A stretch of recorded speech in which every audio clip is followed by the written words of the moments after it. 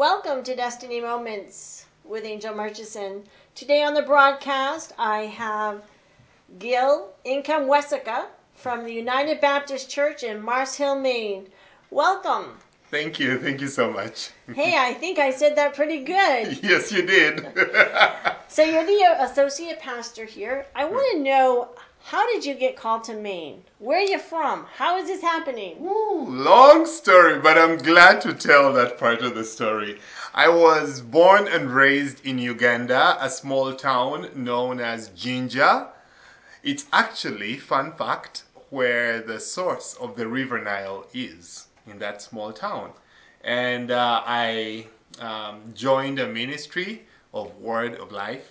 I don't know if you've heard of Word of Life. It's in so many countries all over the world, and they were in Uganda, and that's where I was serving. I met my wife, who is born and raised in Maine. She was born in Presque Isle, Maine. We met in Uganda in 2006, and we were friends, and we started dating in 2010. We got engaged in 2012, and on the 16th of June 2012, we got married on Mars Hill Mountain. Wow. And that's how I ended up in this beautiful state. Beautiful state of Maine. Amen. Mm-hmm. It's interesting that I just had a friend visiting that does mission works in Uganda. And a few years ago, I was praying up on Mars Hill Mountain. It was on an Easter Sunday morning. And I just really believe that God is pouring out His Spirit. And I believe in Mars Hill, Maine, there's a flame. Talk to me about that. I know totally what you mean. I understand. I've seen, since I've been here, I came in 2012 and went back, and then came back 2015 to settle here. And I've seen a change in so many areas, not just in the, not just before I talk about the spiritual aspect of things, just in the physical aspect of things. Yes, people come and go, churches grow, churches close down, and we can look at that and say, oh, what is happening, in this little town of ours. But when I look at it, when I look at the fact that the sun comes up here first, Amen. in this place, there's so many signs we can look at. Yes. God shines and smiles on this little town. And people come to this town and they're never the same. And I know that God is doing a great work in our little town of Mars Hill. God is doing a great work on that mountain. I know you were there with Dr. Nicholas, right? Yes. Up on that mountain, and when they prepare the breakfasts, there is so much happening here. Evidence of that is the number of people who meet in different places at different times to pray for different things.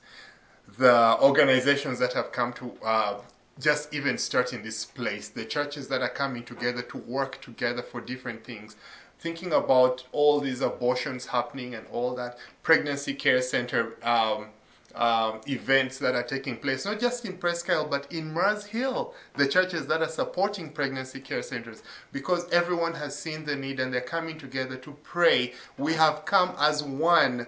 Divisions are ending. So we're giving up all these denominational divisions, and we see the need. And I know that that is God working within the hearts of us here in this town, just so that we can be united and bring glory and honor to His name.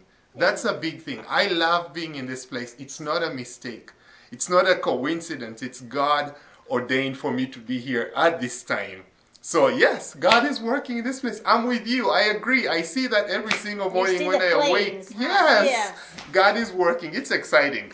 Tell me a little bit about your family. You have children. Yes, I do. And there's been some challenges.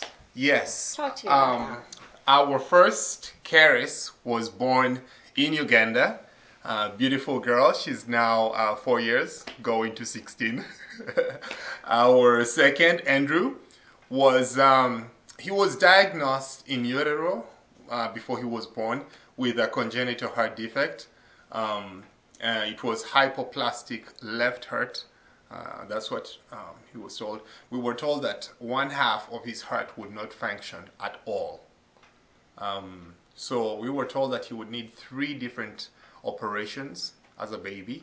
One when he was just born, one when he was 3 months old, and one when he was 3 years old.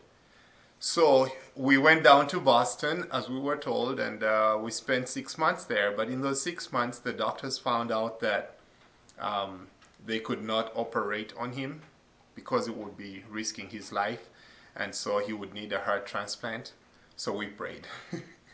We prayed for an answer. It was a very testing time, I would like to say. Times when you think you know what patience is, and God takes you through a time of learning what true patience is. That's what it was for us. And 2 months later, a heart was made available. He was listed, and a heart was made available, and he received his heart. But it came with different trials, I would say.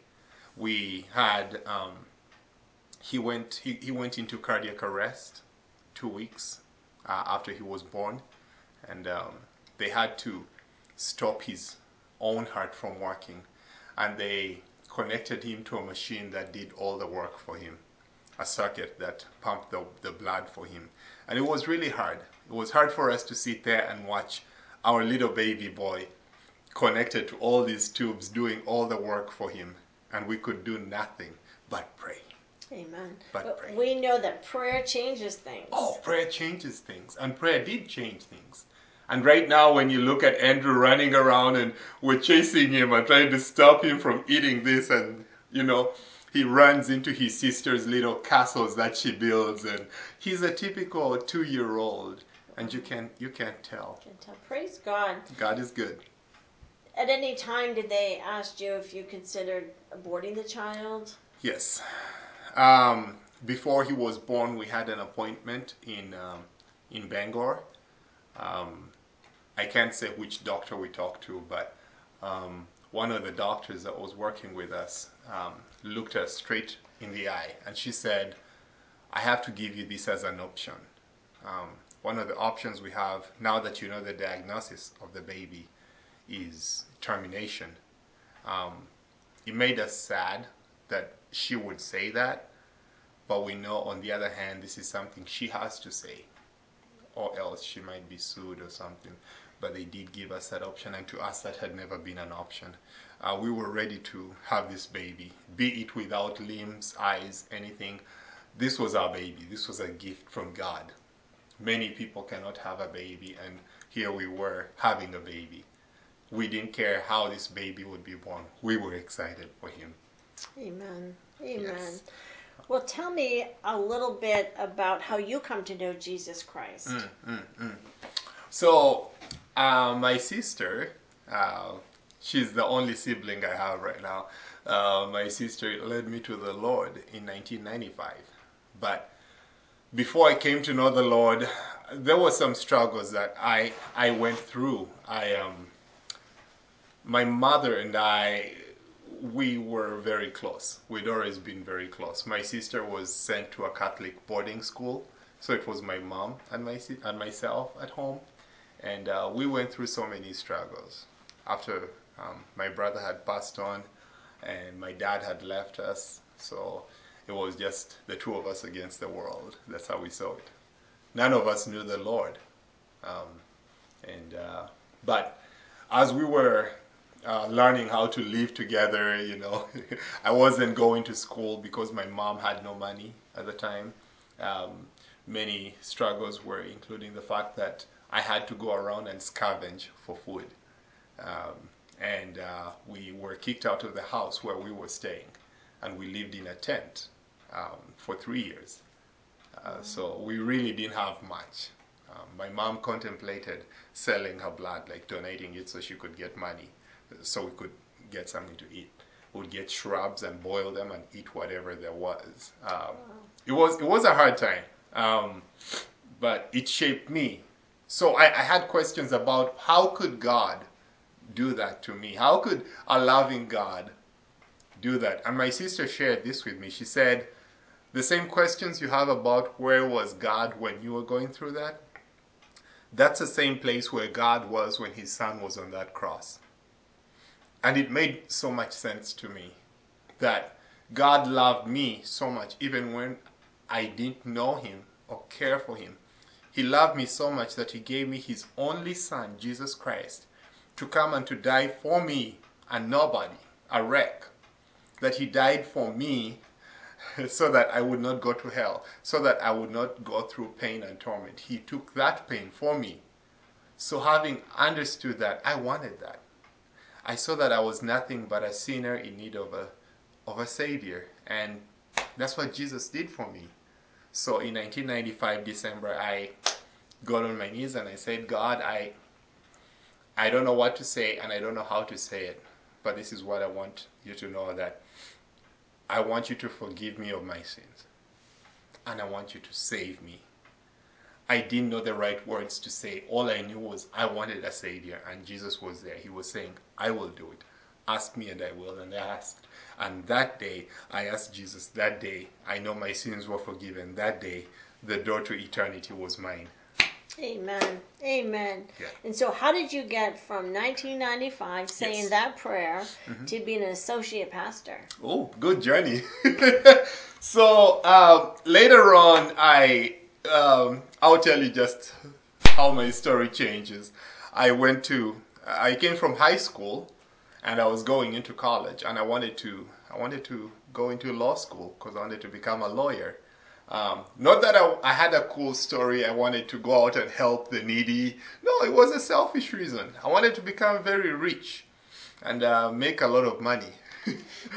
That's what lawyers do. That's what I wanted to do. So God helped me get into law school, and I did. I graduated, but a year before I graduated from law school, with my intentions to make the big bucks. My sister, again, paid for me to go to this Word of Life camp. And so I went to this Word of Life camp, and there in 2003, the director of the camp was speaking on one of the nights. They call it Dedication Night. And he was sharing the life of a young man. His name is Jim Elliot. I don't know if you have read about him. He has a very interesting life story. So Jim Elliot was a young man who, together with his friends, they were just 5 young couples. They left the United States and they went to Brazil, the forests of Brazil, to reach out to the Auca Indians. And while there, they flew over the forests, dropping some goodies just to tell the natives, hey, we're friends. And so they did that. And one morning they said, I think those guys are ready to hear from us. So they got onto their plane, they left their wives at a camp, and they flew over, landed on the water, and they walked out toward the natives. When the natives saw them, they just shot them down with arrows and killed them. And so he died right there. But later on, his wife, Elizabeth Elliot, and their friend, all the other women, went back and shared the gospel with those same people that killed their husbands. And they came to know the Lord. And that's how the gospel reached that forest and those people. Wow. But Jim Elliot, before he died, people had called him a fool for giving up all of this American dream to go out there. And these were his words before he left the United States. He said, he is no fool who gives up what he cannot keep to gain what he cannot lose.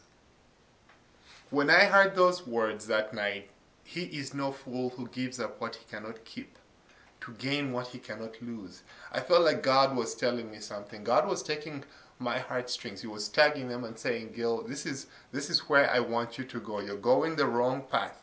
I want you to give up this path and follow me.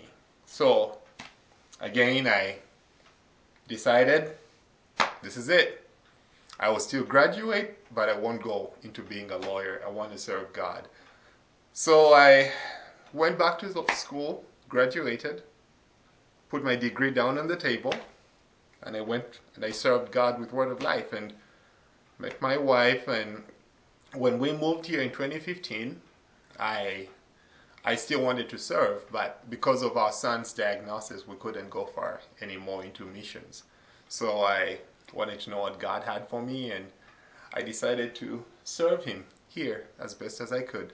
There was a need, and I was available. I said, God, use me here, and He did.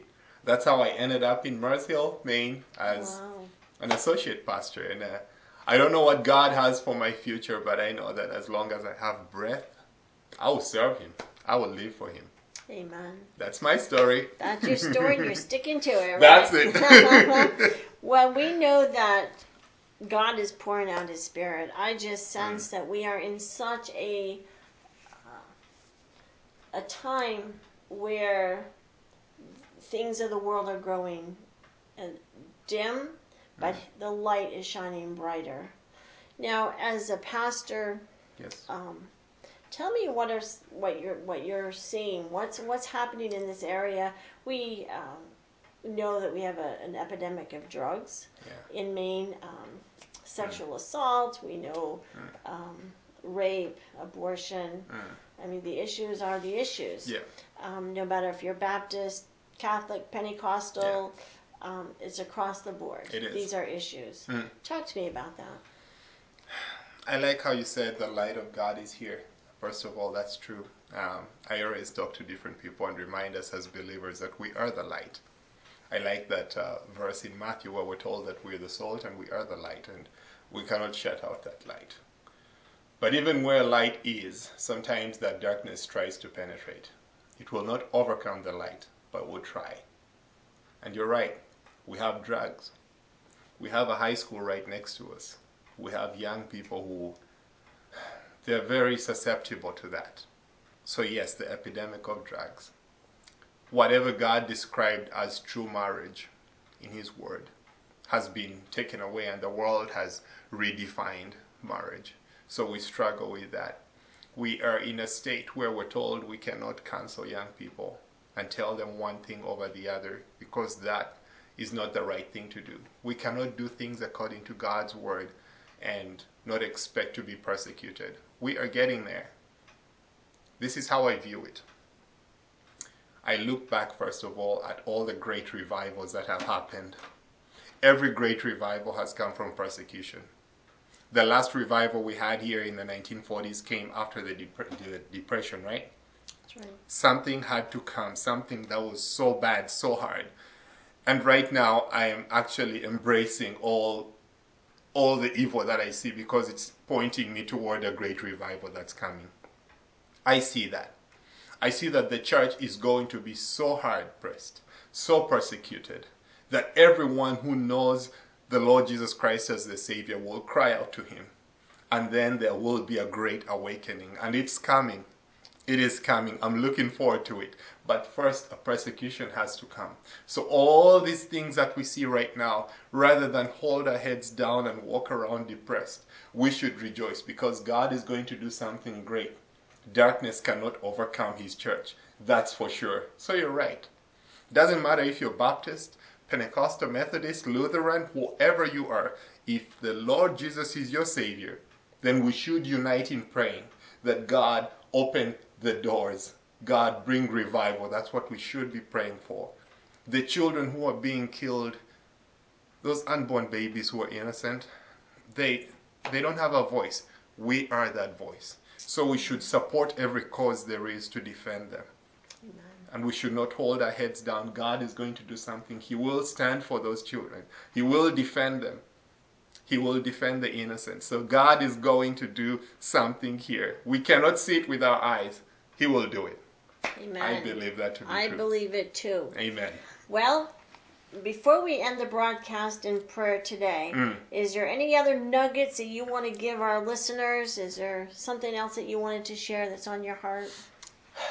I have a lot, but I would say this. I love what God is doing in this place. When I came here, I found the struggles in the United States are different from the struggles that are in Africa. You know, we don't have as much. Let me talk about abortion, because there's so many things I would like to mention. But we don't have as big a fight in Africa to do with abortion as there is in the United States. Here it's free. Here it's easy. Here it's medication that can be taken and everything. All the pain will be taken away. Here it's all these things and it's easily accessible. And I haven't seen that in Africa. But this is what I will say. I have seen people stand. I've seen warriors. I've seen warriors stand up holding placards lining up and saying, we stand for these children because God knew them before they were formed in their womb, in their mother's womb. I've seen people who are not afraid for someone to throw a rock at them or show them whatever or shout at them or call them whatever name because they're defending them. I've seen people have organizations like Pregnancy Care Centers stand and support even those organizations. I've seen churches come together and raise funds. But that's not enough. I just want to make a call to anyone who's there, anyone who's listening. God's word in Matthew chapter 5 verse 16 tells us, let your light so shine before men, that they will see your good deeds and glorify your Father in heaven. Men have to see our good deeds, yours, mine, and everyone who's listening. If you are out there, don't stay silent. Speak for the innocent, pray for them every single moment, but give. Give. Give, because there is causes out there that are doing things that we cannot do. So give so that they will be able to stand. Give so that Pregnancy Care Center can be supported. Give so that the Christian Civic League can have a voice. Give so that the world does not think we are silent. Pray. Stay on your hands and feet. Keep on your knees and do all that you can, but do not be silent. I cannot say that enough. I just want us to know that we unite as one body and we will be stronger than this world could ever imagine. Amen. Amen. That's good word. Well, Pastor Gil, it's been a privilege to have you on the broadcast. Mine too. Give Pastor Gil Income Wessica. There we go. You did great. So would you take a few moments and pray for our listeners today? I will. Father, we thank you so much for your love. We thank you for who you are. Thank you for sending your son, Jesus Christ, to die for us on that old rugged cross. Thank you that you did not keep that part of salvation to one, but to all generations, and everyone who calls upon your name, Lord, indeed will be saved. So this day, I pray first of all that if there is anyone listening who has never acknowledged you as their Savior, that this will be their moment. Reach out, Lord, reach out to them and convict them. God, reach within their hearts and let that word, your true word, grow within their hearts. Let them know that they are in need of a Savior, and without you, they are indeed doomed. But God, if there is any believer this morning, anyone who's listening at this moment, who also hasn't walked right, Lord, may they just stop. Take a moment and reflect and just think upon your love, that you're a God of love, you're a God of grace, and your grace extends to all, Lord. Let them take a step back and turn away from their sin, Lord. Cleanse their hearts, Father, as only you can. Thank you for this broadcast. Thank you for just whoever is supporting so that this can reach many out there, Lord. But God, I also want to reach out to anyone who's sick this morning. Anyone who's tired, anyone who's weak, anyone who's given up hope, Lord. May you be their comfort. May you be their provider. May you be their healer as only you can, Lord. Let them not be shut down, God. Whatever chains they have, Lord God, we just pray that you break those chains as only you can, God. Only you, by your Spirit, you can break those chains and give them true freedom. It was for freedom that Christ has set us free. Help us all to enjoy that freedom, true freedom in you, Lord, so that we will walk in true joy. God, if there is anyone who has experienced pain from the loss of a loved one, from disease, from being bedridden, Lord, you're their hope. You're their hope. You're their peace. You're the only one who can grant that peace that no man can understand, Lord. Help us turn away from anxiety and worry and turn to you, the true God of peace. So we just thank you. Thank you for the time that you've given me, even to just be able to come here this morning. God, I just pray that at all moments, all times in our lives, we will remember to run to you. Run to you. Your arms are open wide. We can run to you. So we just thank you for who you are, for this we've prayed in the precious name of Jesus Christ, our Lord and Savior. Amen. Amen and amen. Well, thank you, Pastor Gil, and thank you, listeners, for joining me today. Tune in again next week for another broadcast of Destiny Moments. Thank you.